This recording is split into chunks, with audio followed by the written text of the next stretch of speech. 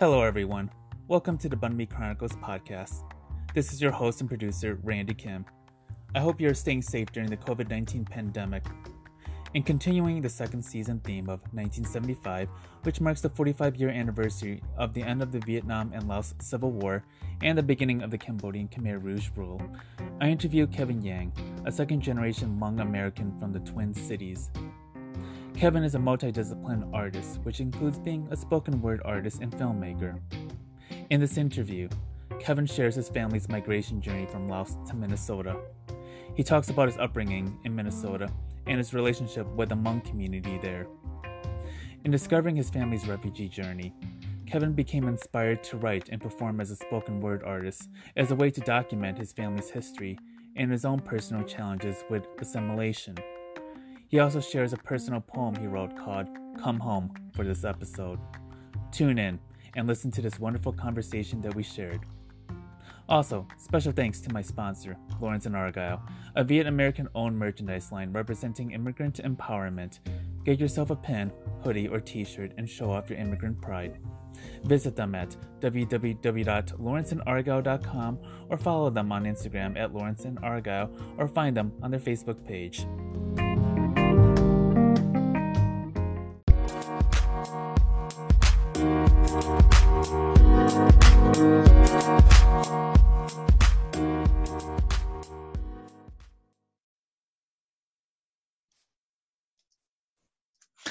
Hello, everyone. This is Randy from the Bun Me Chronicles podcast here. So I am joined today with Kevin Yang. So Kevin, how are you doing today? I'm doing very well. Yeah, so I'm really excited to have you on. So recently we connected through Facebook through a mutual friend of ours, Peter, who was from Chicago, then lived up in the Twin Cities. So definitely want to send a big shout out to him for connecting me to Kevin today. So Kevin, I was wondering if you would like to introduce yourself. For sure, absolutely. Thank you so much for having me on, Randy, and shout out to Peter too. My name is Kevin Yang. I use he, him, his pronouns. I was born and raised in the Twin Cities, Minnesota, and I am a practicing artist. I particularly do spoken word, and I'm also a media maker, but I am a second-generation Hmong-American, and I'm also deeply passionate about organizing with my community around issues with the Southeast Asian community, also a lot of issues with gender justice and do my best to dismantle the patriarchy. Yeah. That's amazing, and I'm so glad to have you on, and hopefully we'll be able to talk about some of these important work that you're doing for the community. So before I begin, for this podcast season, I am focusing on the year of 1975, which is now the 45-year mark of the end of the Vietnam and Laos Civil War, and also the beginning of the Khmer Rouge. So I have been interviewing folks of the 1.5 second generation to reflect back on what their year means for them, even though for most folks that I've talked to weren't born in that year.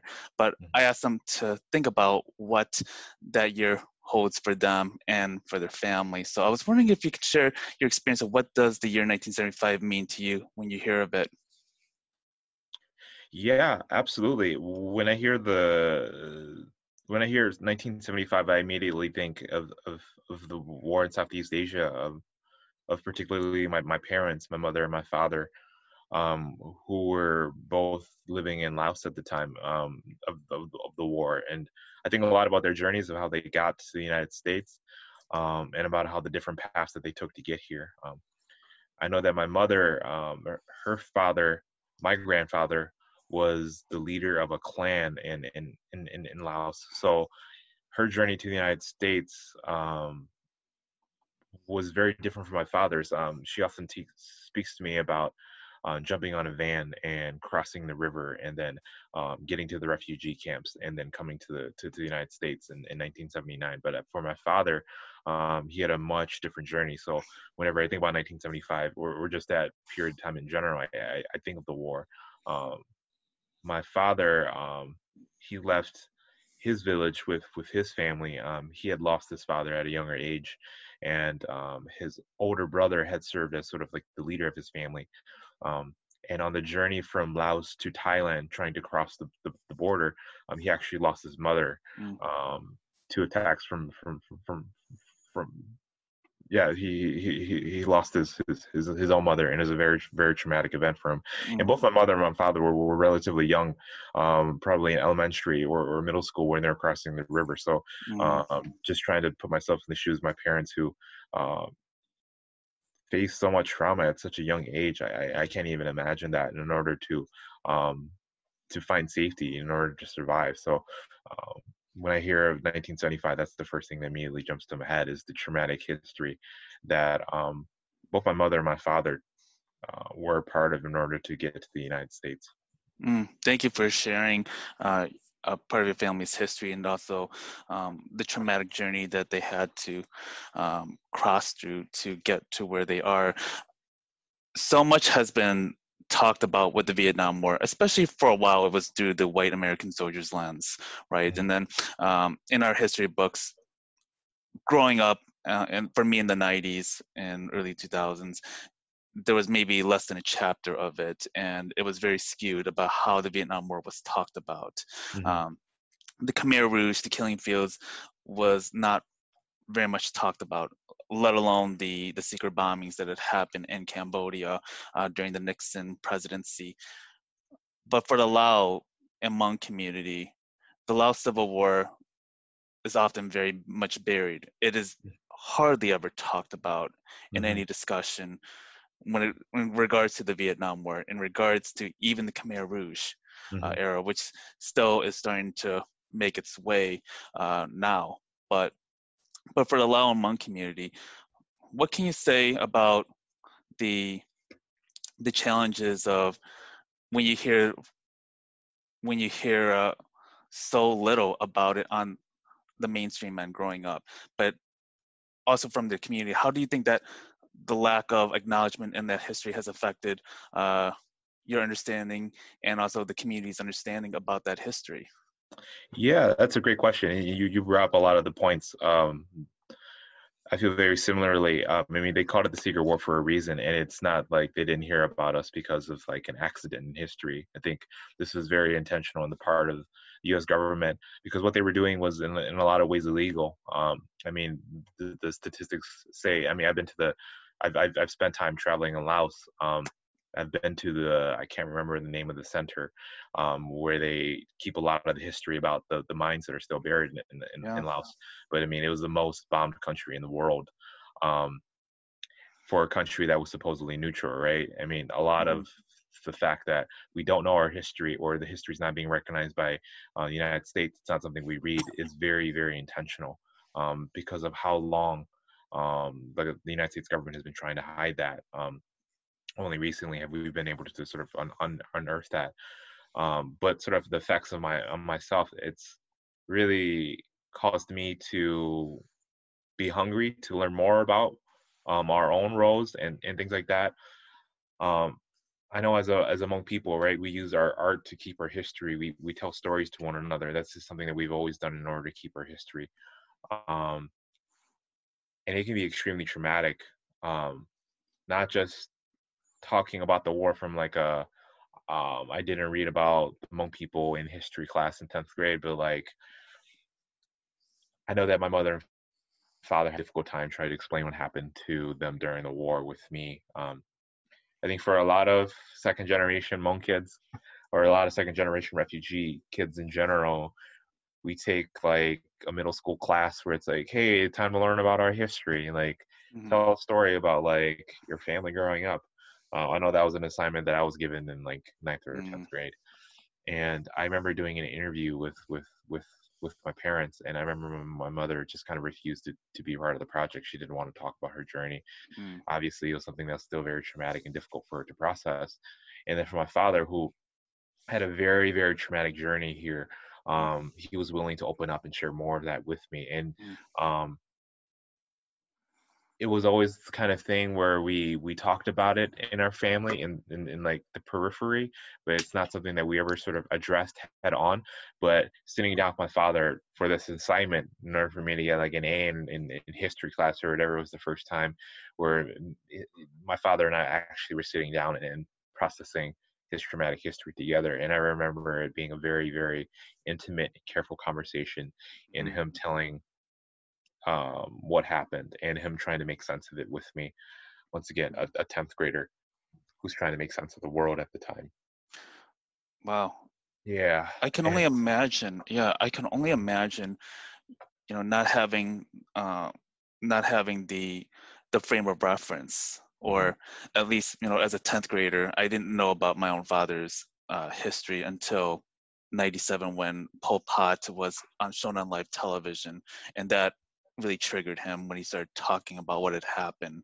mhm. And I saw that as a turning point in how he started to really struggle with coping with that trauma of escaping from the Khmer Rouge. I was wondering, for your parents, when that Pandora's box was opened up, Mhm. um, how did it affect your relationship with your parents? And did you see part of the PSD manifesting in your relationship with them as you grew up? And maybe even before that, were you aware, how aware were you about their struggles before you had to write or do that interview with them? Absolutely, that's a great question. I think sort of the trauma of my parents shows up in a lot of different ways. I think particularly with my with the way that my mother approaches the world and the way she approached parenting me and my brothers. She was a person who was very, very safe, who's very concerned with our safety, um, in all matters. Like, she was the kind of person who, like, didn't want us to join clubs at school because she wanted us to be home, like, in order Mm, for us to be safe and that sort of thing. So, I mean, so much of how she approached the world was like asking ourselves if, like, in this situation, are we safe, or do we have enough saved up, like that kind of thing. So I think an experience like surviving a war really affects how you approach all things. I mean, I'm reminded of like frame reference of like in United States culture, like people who survived the Dust Bowl, right? They like yeah. buried money and underneath their blankets for years because they didn't trust that the banks could keep their money. And it's sort of like that. Like, Mm, my mother surviving a war, she did everything in her power to make sure that we were equipped to survive whatever like we might be approaching. And I think that's ultimately what she wanted us to see. mm. Did you also grow up with other siblings, or do you have other siblings? And how was their own way of dealing with your parents, especially with their trauma?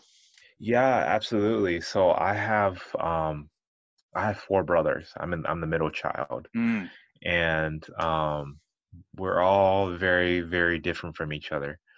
My oldest brother is in his mid 30s, and then I'm 27 right now, and then my youngest brother is 19 right now, and we're all about 2 years apart mm, from each other. So it sort of spans over the course of 10, 15 years, each of mm-hmm, us. So we sort of straddle a lot of different generations, and we've experienced and processed like the second generation immigrant experience in a lot of different ways. I know that my oldest brother growing up, um, he hung out with like a lot of folks who were, I don't know how to say it, well, like thugs, or were considered thugs, or like gangsters. Like, that was a really big part of like Hmong reality in like the 90s and the 2000s in the Hmong community, because like so much um of what we were doing, we were trying to keep each other safe, like figure things out. And my brother fell into that growing up. And then he became like a born again Christian mm. Interesting. later in his life. Yeah. Um, and then my youngest brother, he's much more of a like of the generation of like the internet, and he's really into a lot of different things. But I think, for example, one thing I think in particular, his the way he interacts with um like online culture and the memes and things like that was like very different from the way that I sort of interact with the world in like online communities.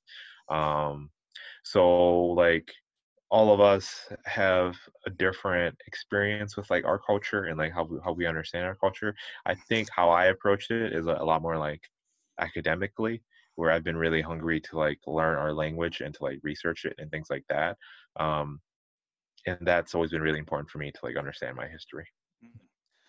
It's it's actually very interesting how our own upbringing is different from our own siblings, the way Mhm. they turn out. I know that, like for myself, I also, like you, got into writing. I got very curious about the history of my parents' struggles, and also definitely more so in the last couple of years. And for my brothers, they were not as invested into this particular work, and they feel in some ways distant from the history, but also from the community in a sense. And I'm not doing this to criticize them by any means, but I do Mhm. see this happen a lot in our own community, that there's like a disconnect Yeah. from other younger generations or like-minded peers, siblings.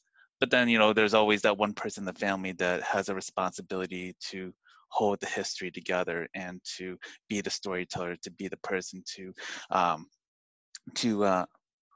to pass that down to younger folks in our Mhm. family, especially when there's members that are not able to tell it to us, tell them to know what their history looks like. So I was wondering when your own passion for writing come about, and was that passion for writing fueled by your family's history? Yeah. Growing up, when I was a very young kid, I remember being very, very, very talkative. Um, I just loved sharing with everybody. I love meeting strangers. I was a very, very curious person.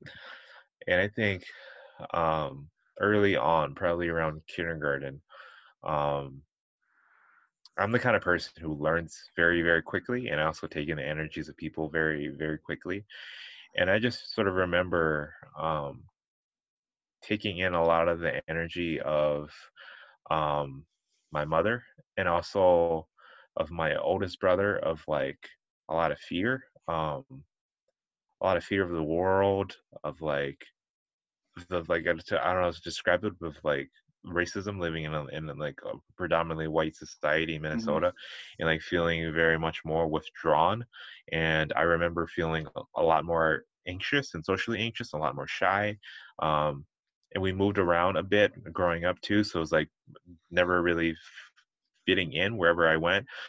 We grew up in South Minneapolis, which is like a predominantly white community, and there wasn't a very large Hmong community at the time too. So, like the biggest way that I understood what it been meant to be Hmong was just my friendships with my brothers, and then also a few of my cousins. But even with my cousins, I know that family is such an important concept in the Hmong community. I didn't have a lot of extended family in Minnesota, so a lot of it was very, very isolating, either just with myself or with my brothers, as like these are the only people that I really communicate with or like see the world.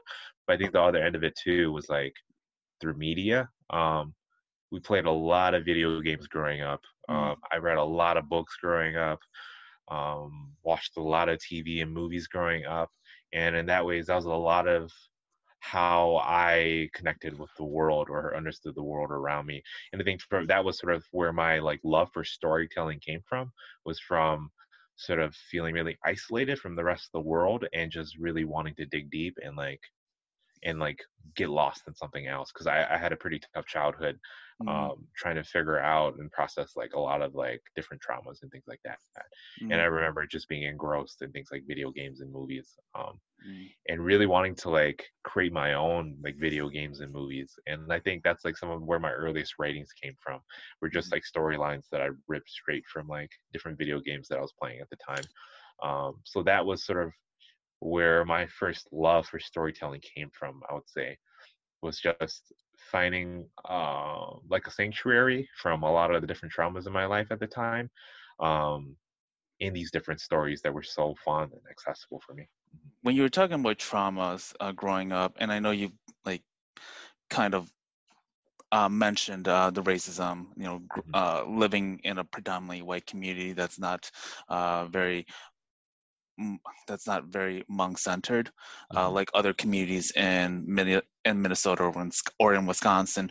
I was wondering if you could share some of the experiences, or at least examples of the experiences that you had to endure, like growing up, especially when you're assimilating in a culture that your parents did not have the blueprint knowledge of, right?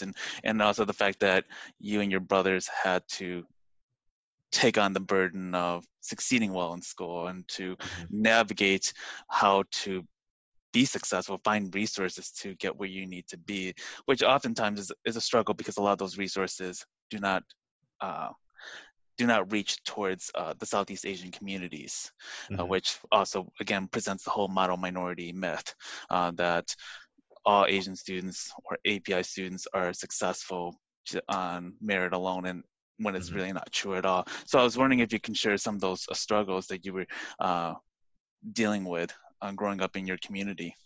Absolutely. Um, Growing up, our family was poor, but I wouldn't say that one of my bigger struggles was with poverty or anything like that. We never struggled to find put food on the table or struggled to like pay for rent or anything like that. But we definitely didn't have it as well off as our sort of classmates did. And even if we were doing relatively comfortably, as I think about it, I know that sort of the mindset of my family was always like, we have to like penny pinch everything. Like we have to always think about scarcity. It was very difficult to think about like abundance or like what it meant to thrive. I just remember always feeling that. Um, and I guess the biggest things that I struggled growing up was just this concept of like isolation, of feeling really, really separated from like the world, whether it be like my classmates and being unable to like relate with them. As I said earlier, I dealt a lot with social anxiety growing up. Mm, So really feeling like there wasn't really anyone else there, or I should feel really afraid of everyone around me. I know that I had a lot of issues with my brothers growing up too, where if even within my own family, like a lot of isolation of like feeling bullied or like just a lot of difficult things with my family where I didn't feel like I could connect with them in certain ways. So a lot of that, as I said, is just the struggle with this feeling of isolation and not being recognized within my own family or like being recognized by like the society around me, and like really, really hungry to have my voice heard and to be listened to, but really struggling at that. mm. It's something that I resonate a great deal with because even growing up for myself, I was quite mute, especially in the first several years of grade school. I was terrified of being around white students, and I would often cry as my way of, it's like a defense mechanism. It's my own coping to have my own privacy, to have my own, to be in my own isolation as I would learn, Hmm. because it was terrifying. And also because what I've learned much later on is that my parents had so much fears of Hmm. me being gone at any certain amount of time, and they would start interrogating me, where are you at, Hmm. and who are you hanging out with. And so it just starts to amplify this distrust that I would begin to have of a lot of people around me. And I kind of get the sense that that's what you were also dealing with. You're in a school that people in a school that no one, or where no one looks like you, and that could not understand your family's culture, and there was so much that you kind of had to hide yourself. And as a person, like, I also am a very talkative person, and so Hmm. when you're kind of like internalizing you um uh so much distrust and this Hmm. paranoia, then where does it manifest? What's going to end up happening as a result of it? And it's it's oftentimes a lot of the struggles that a lot of our own second generation hasn't, or has a hard time verbalizing, and we're Hmm. still starting to see more of these stories uncover. And I'm glad that you've shared part of that experience, because it also makes me realize that this is such a common theme, that we're often having to shut ourselves down just to survive, just so that we can assure our parents that we're okay, but at the same time, at what expense, right? Hmm. And also trying to figure out being in a society that isn't always accessible to us. So I was I was wondering, when you started pursuing your own art, when you started pursuing your own writing, how supportive were your parents in having you document their own history? Hmm. Most definitely. I want to piggyback off a couple of things you said first. Yeah. Yeah, growing up, I also too was a person who cried all the time. Um, I would bawl at the smallest things. I was a very, very emotional kid. Yeah. I think this is sort of the same period when I was very, very talkative too. But from a very, very early age, I was taught by my brothers and by my parents to not allow that to happen. Once again, I think a lot about like what That too. masculinity looks Yes, like. you're not allowed to cry too, but then, Yeah, when I can't cry at home, then I certainly, it certainly starts to manifest itself in school instead. absolutely. Yeah, and that was really, really difficult for me, and I think it's something that I'm processing today, just because I know that I struggle a lot in terms of my relationships, like thinking beyond um, like feeling happy or like feeling normal, and like how I struggle with sadness, how I struggle Mhm, with like frustration or anger, and like expressing that to like the people around me because of how burdened I feel when mhm, I like put my emotions onto other people, and how absolutely unhealthy that can be. So I know that I process it a lot, and it's like what you said, this concept of like internalization. I know that growing up I wasn't like a skeptical person. um, so when I felt all this paranoia, like being emitted, this energy of paranoia and this energy of like wanting to feel safe no matter what, I took in a lot of that, and that's something I still take in today too. Of like really trying my best to not take risks of any kind, of like the fear of being vulnerable, and those are all things that like were really, really, really difficult for me to process, um, and something that I still carry with me. mhm, So when you were talking about that, that definitely resonated with me. Um, mhm. in terms of, could you ask that question again? The question that you just asked.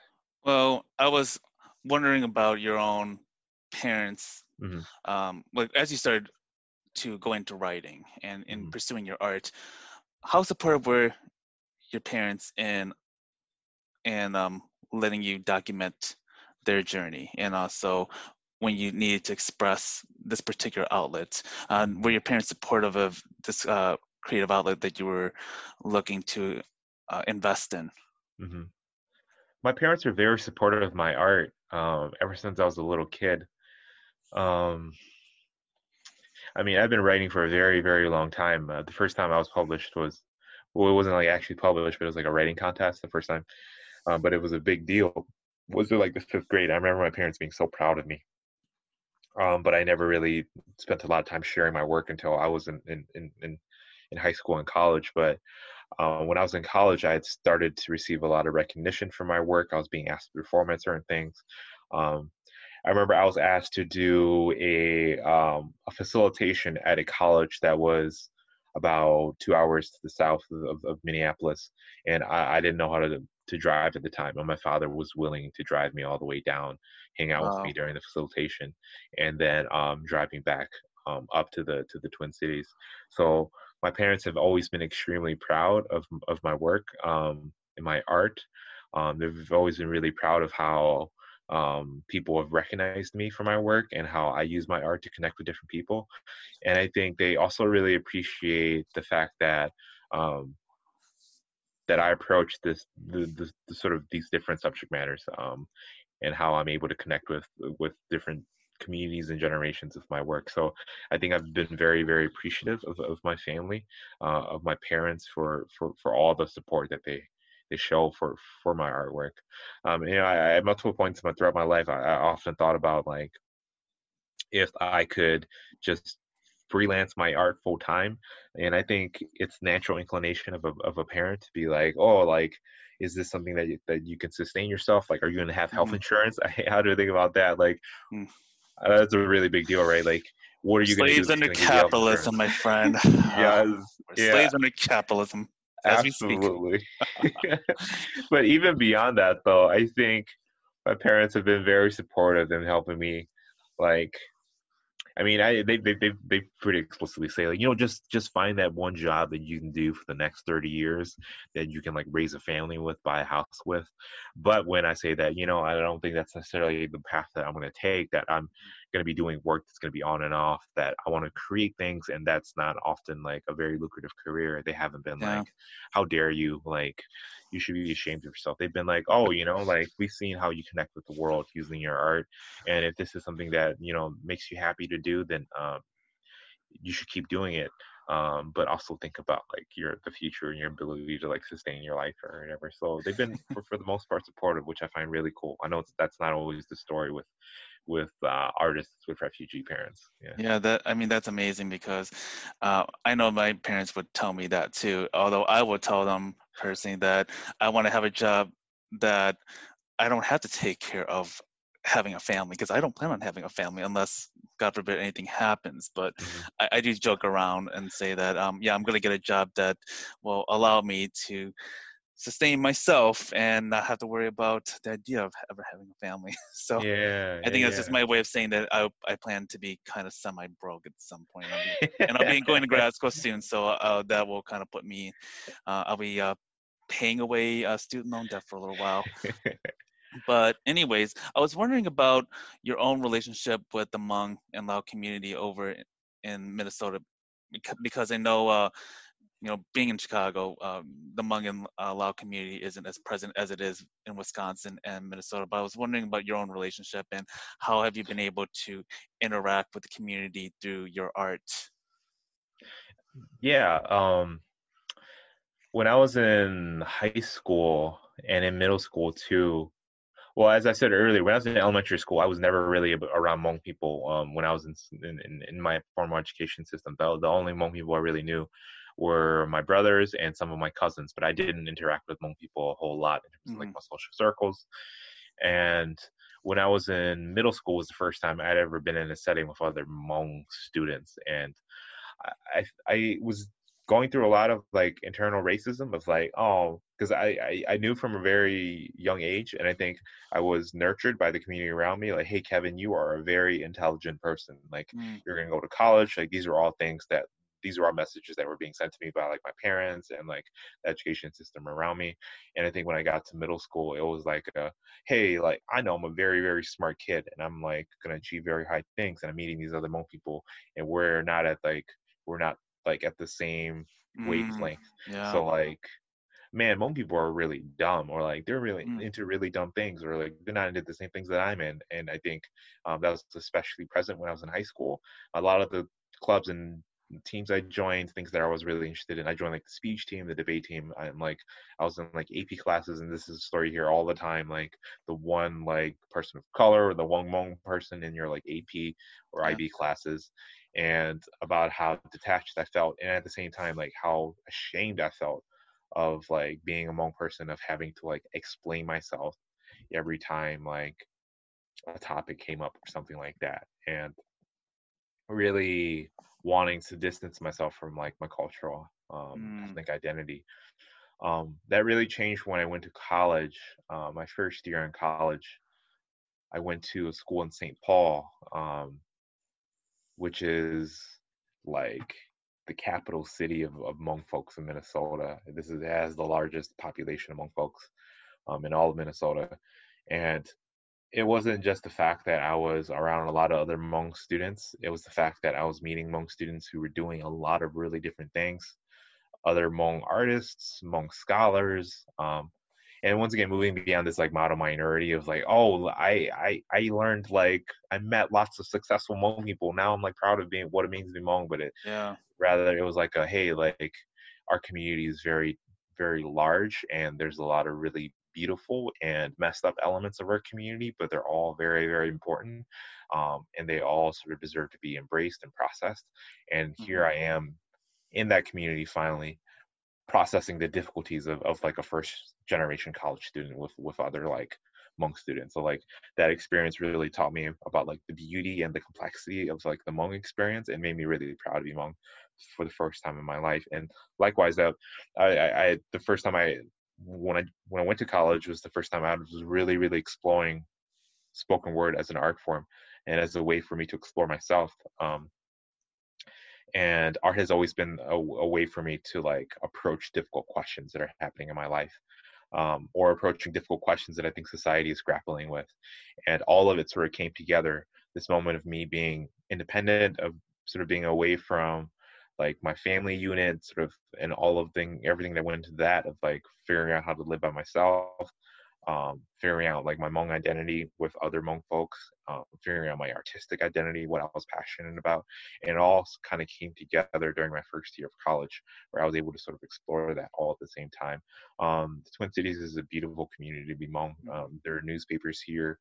You can read that are Hmong. I mean, there are events. The art community here is so strong. So I was able to learn from other Hmong artists and leaders, who once again helped me really embrace the beauty and the complexity of the Hmong identity. Thank you for sharing that. And I was in Minneapolis, St. Paul, like about a year and a half ago, almost 2 years now, and it was actually the first time I was able to be in to at least witness what the Hmong community looks like, and it's it's incredibly unique because it's something that I resonate with very much with the Cambodian community and also with the Vietnamese community as well, because I'm Mhm. both Cambodian and Vietnamese.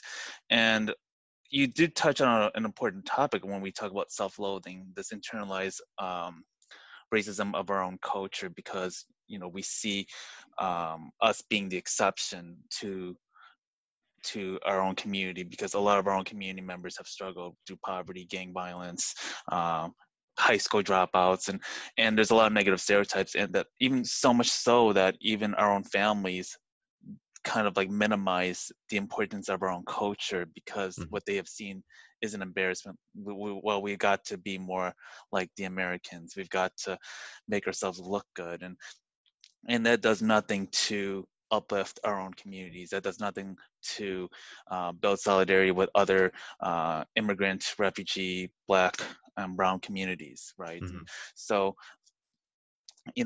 when you talk about that, I think it's something that resonates very well, because when we do reach a level of success, what do we do with that success? How do we use it to uh, to amplify the importance of our culture, but also giving light to the struggles that our own community is facing, and uh, how can we give them the opportunity to succeed under their own agency, right? Mhm. Yeah. So in the last couple of years, I know I've actually, I know you've been doing so much performance Mhm. art, and I have actually watched some of your videos, and also read some of your poems, and it goes into not only the culture of the Hmong identity, but also the assimilation, the diaspora. You've even Mhm. gone into um, anti-Blackness, anti-Asian sentiments that uh, in your own experiences, and you've taken on different intersectionalities of your own identity, and also of the experiences that you've encountered. And I know that I had asked you earlier, I was wondering if you were able to share one of your works Yeah, with absolutely. I us. would love to. Yeah, just piggybacking off a bit before that too of what you said. Um, for me, my art, whether that's spoken word, whether that's filmmaking or whatever else I do, I think art has always been a really powerful tool in our different movements. I often see art as a practice in empathy, of a way of us better understanding one another through our stories. Um, for example, I obviously, like, if I really believe that like misogyny is messed up or like racism is messed up or something like that, I wish I could just say to you, hey, like racism is bad. And like these are the reasons why you shouldn't be racist. Yeah. And I wish like the person across from me would be like, oh yeah, Kevin, you're completely right. Like I'm never gonna be a racist person again. But it's so difficult for people to grapple around that. And I think about that a lot in terms of like a college education too, right?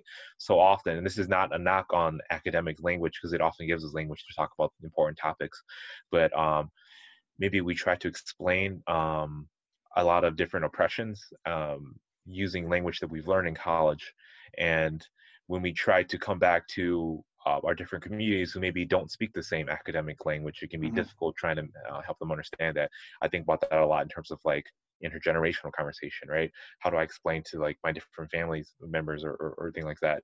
Um, It's also a or, privilege too, especially if you're yeah, coming from an academic background. absolutely, right? So I think art for me has always been a really powerful way of building that bridge because whether you do dance or whether you do film or whether you sing or do poetry, I think it has an ability to speak at a different language that allows for understanding to happen at different levels than um, than the facts. Not saying the facts aren't important, but like they're all pieces Hmm. in our different movements. So I've always really appreciated how art has allowed for me to do that. Um, And the piece that I'm going to share is called Come Home. This is a piece that I wrote after I had just spent 4 months traveling in Southeast Asia, in Thailand and Laos, studying abroad during a program where I met a lot of Hmong people, actually. I stayed in a Hmong village for a little bit.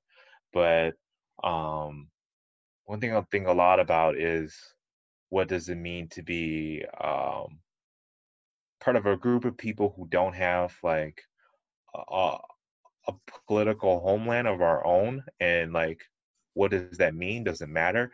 I often think about, this goes back to history keeping too, like, if all of us forget our language in the United States, there isn't like a Hmong town somewhere that's gonna like have like a Hmong library where everyone there is required to speak Hmong, and where Hmong is a national language. So much of like our history keeping is from person to person, or like keeping it within like our culture, and what it means to be Hmong alive with each other. Once again, I don't think that you need to speak Hmong in order to like embrace your Hmong identity, but it's more of like, what does it mean to be a people who have come from a history of being kicked out of our countries and things like that. So that's where the concept of this poem comes from, is me grappling with this concept of home, right? Ultimately, like, where have Hmong people found home, and how do we create home for each other outside of like the geographical borders, outside of like our language, outside of like a lot of the different things that like are difficult to claim. So that is the poem. I'm gonna pull it up real quick. Yeah, thank you. Thank you Yeah, for giving us a synopsis of and the context of the meaning behind that poem, and also at least a lens of what the complexities of the Hmong identity can look like. absolutely, definitely. So I am ready. Sure, absolutely. Take it away. So once again, this poem was called "Come Home." 8 responses to the phrase "Go back to where you came from." 1. Oh, you mean Minnesota? In which case, here I am. 2. Oh, you mean where I'm really from? In which case, here I am. 3. If this is a reference to my ancestors, then you're going to have to be a little bit more specific. How about try and go back to St. Paul, or go back to Fresno, go back to Bun Vinai, go back to Longang, go back to San Quang, upon taking my advice. Also realize that you're not the first to give the command of return, to point us in the opposite direction with the barrel of a pistol. Call me Hmong before you call me American, because Hmong is the closest word I know to home. 4. Do you ever wonder where you come from? Do you find comfort in vague memories of Ellis Island? How many servings from the melting pot did it take for you to arrive at this conversation? Maybe you take pride in the Mayflower. Maybe you are an original American. Do you ever ask yourself if the land we stand on today once belonged to someone else? Do you ever ask yourself if maybe the land never belonged to any of us, if instead we belong to the land? 5. When I was younger, I made the journey back to Thailand, hoping to find our villages still dotting the sides of mountains, hoping to hear Katsia echoing throughout the valleys. Upon entering the house of an elder, he apologizes to me. Embarrassed that his youngest son could not introduce himself to me in our language, tells me that if you want to grow up to be anything more than a farmer or a servant in this country, you must learn to leave your language behind. I want to tell this man that throughout my time here, I've never felt so close to where I come from. 6. My mother tells me that before I ever took in my first breath, I was an invisible spirit floating around the clouds waiting for a stomach that could paint me pink. My mother tells me that death is a slow journey back, that if not done carefully, we will wander the earth cursing those still living, but under the watchful eyes of our loved ones, we will always find our way home. 7.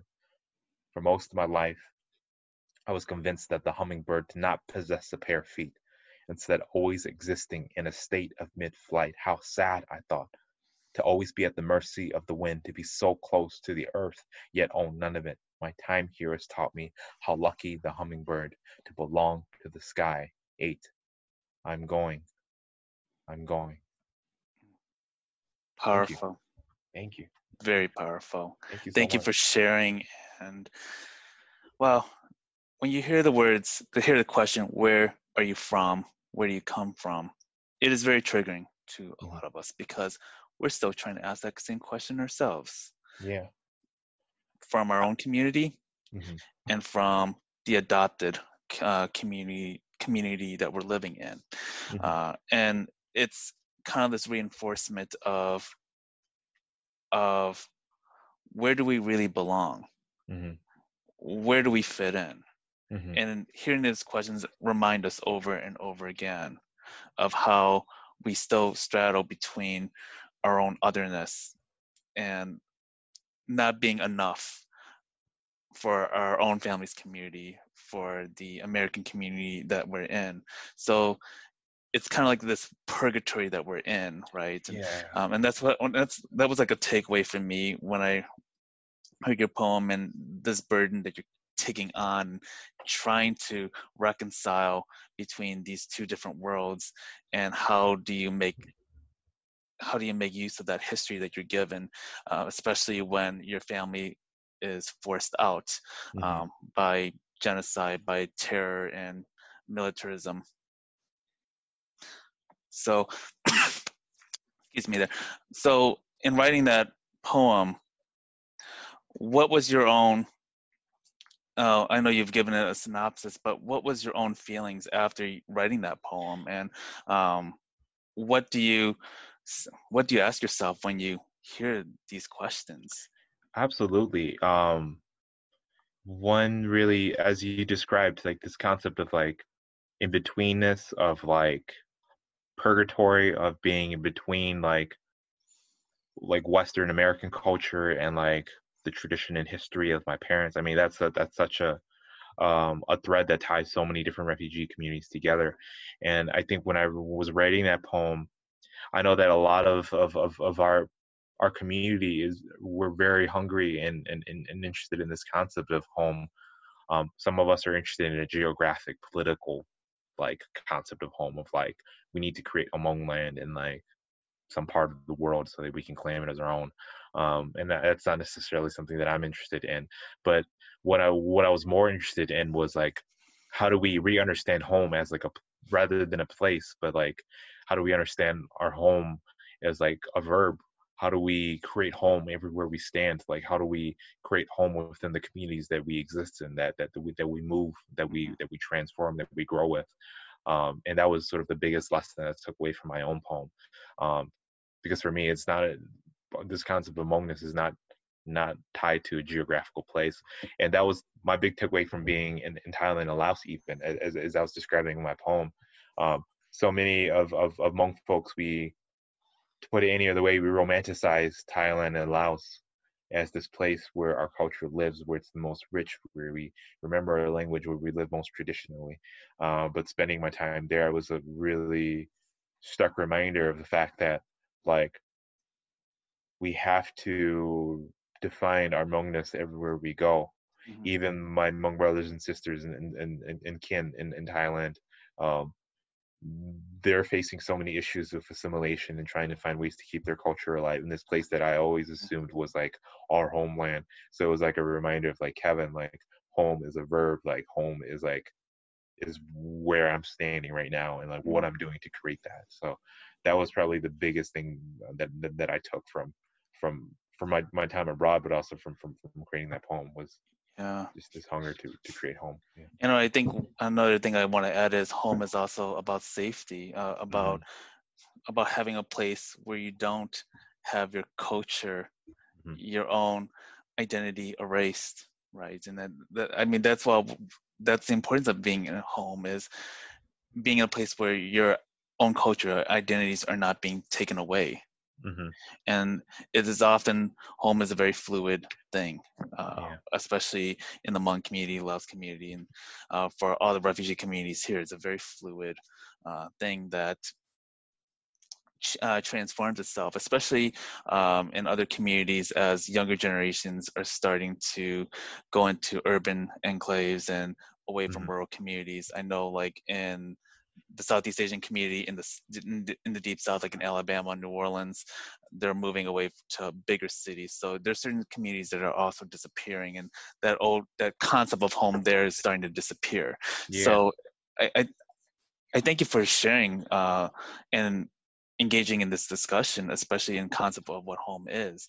Yeah, and one other thing that I wanted to jump in real quick too is this concept of in-betweenness. As a second generation Hmong person, I think a lot about this in-betweenness, of like, I know a lot of my friends, my family struggle with that. Like, I got to be like 100% Hmong, or like Mhm. I'm done with like Hmongness. Like I'm in America. I'm ready to assimilate.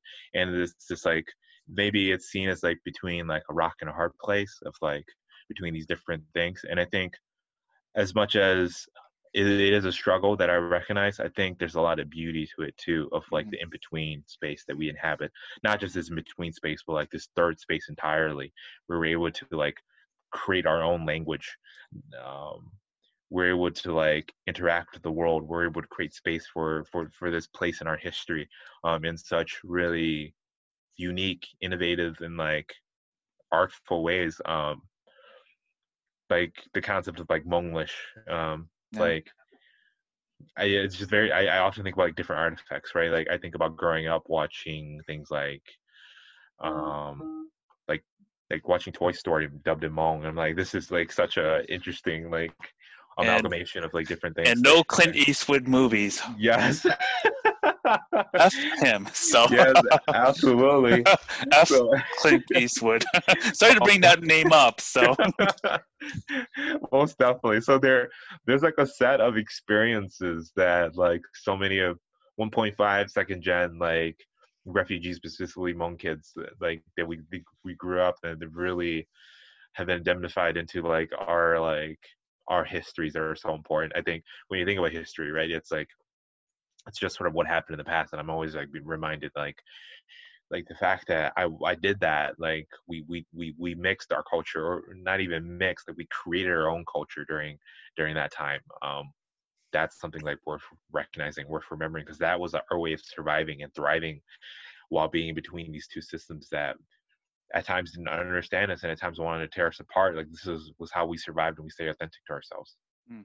So, and also in summary, what do you hope to do as you continue to learn more about your family's history and you as a Hmong American, and how do you plan to use your art to explore that, and what could it look like for you and as a collaborator with other Hmong or Southeast Asian American artists? Yeah,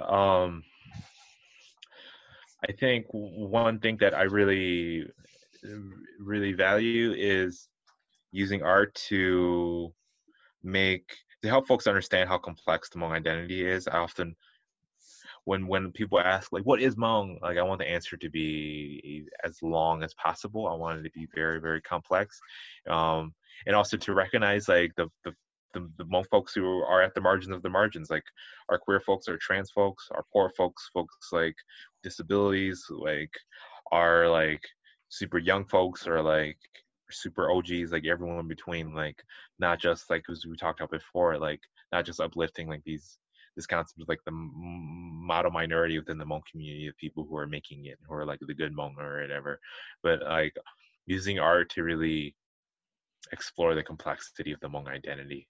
It has always been really, really important for me. Yeah. That's amazing. And also, like, and kind of like wrapping up here. So, what would you like to tell your 10-year-old self? Wow. That's a great question. I've started asking that question recently on some of the other episodes. So, and I Yeah, feel yeah. like it just kind of turns back to where it started for you. Uh-huh. That's such a great question. Um, I think I would tell my 10-year-old self that it's okay to feel afraid. I know that fear is something that I've been thinking a lot about.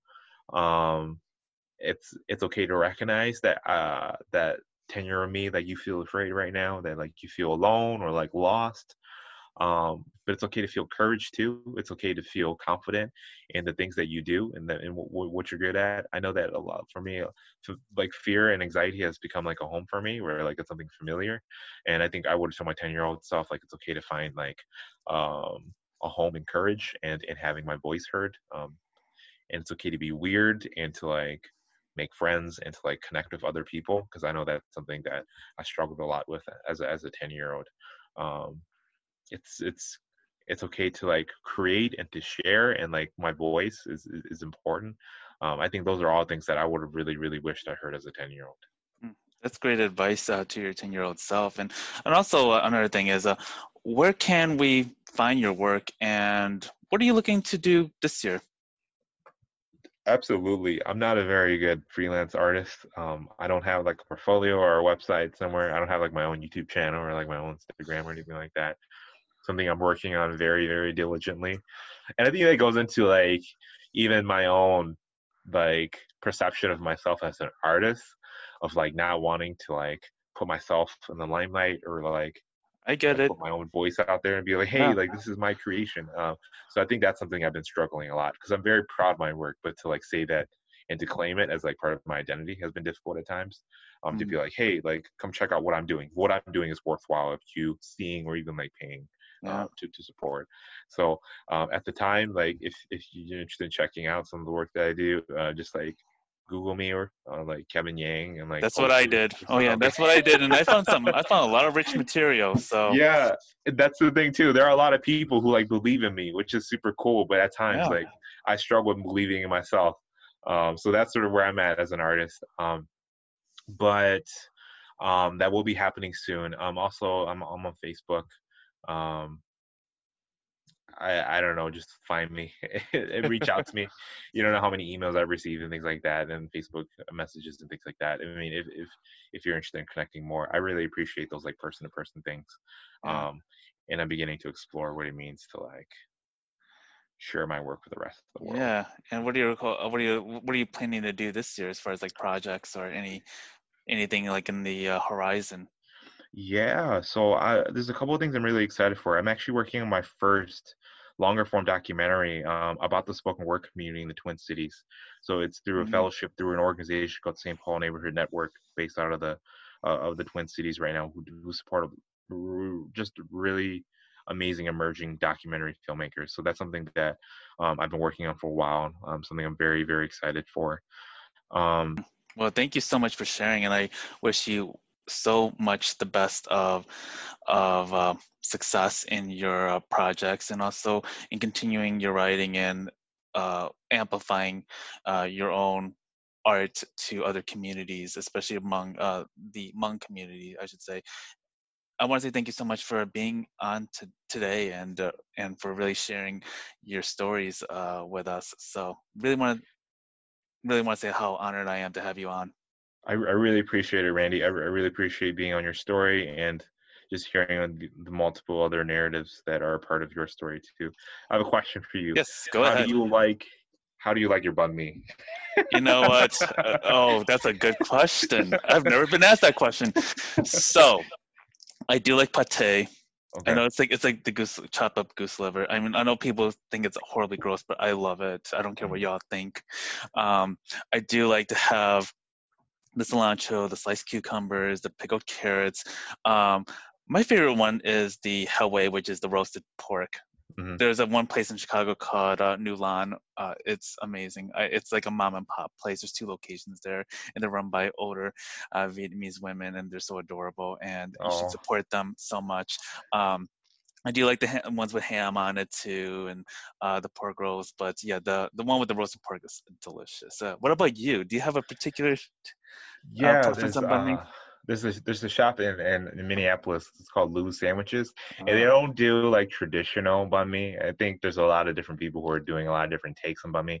I uh, was a vegetarian for the very longest time, mm, and they had this banh mi that was like curry tofu, and of course oh, like okay. they like a lot of the typical fixings and things like that. But it was just such an amazing one. I don't put jalapenos in mine. I'm a I jalapeno like do. baby. It's like a bomb for me. So like I don't mess around with jalapeno a I lot, used to but hate jalapenos growing up, but now as I've gotten older, it's like, bring it on, baby. That's I can't. I'm such a spice baby.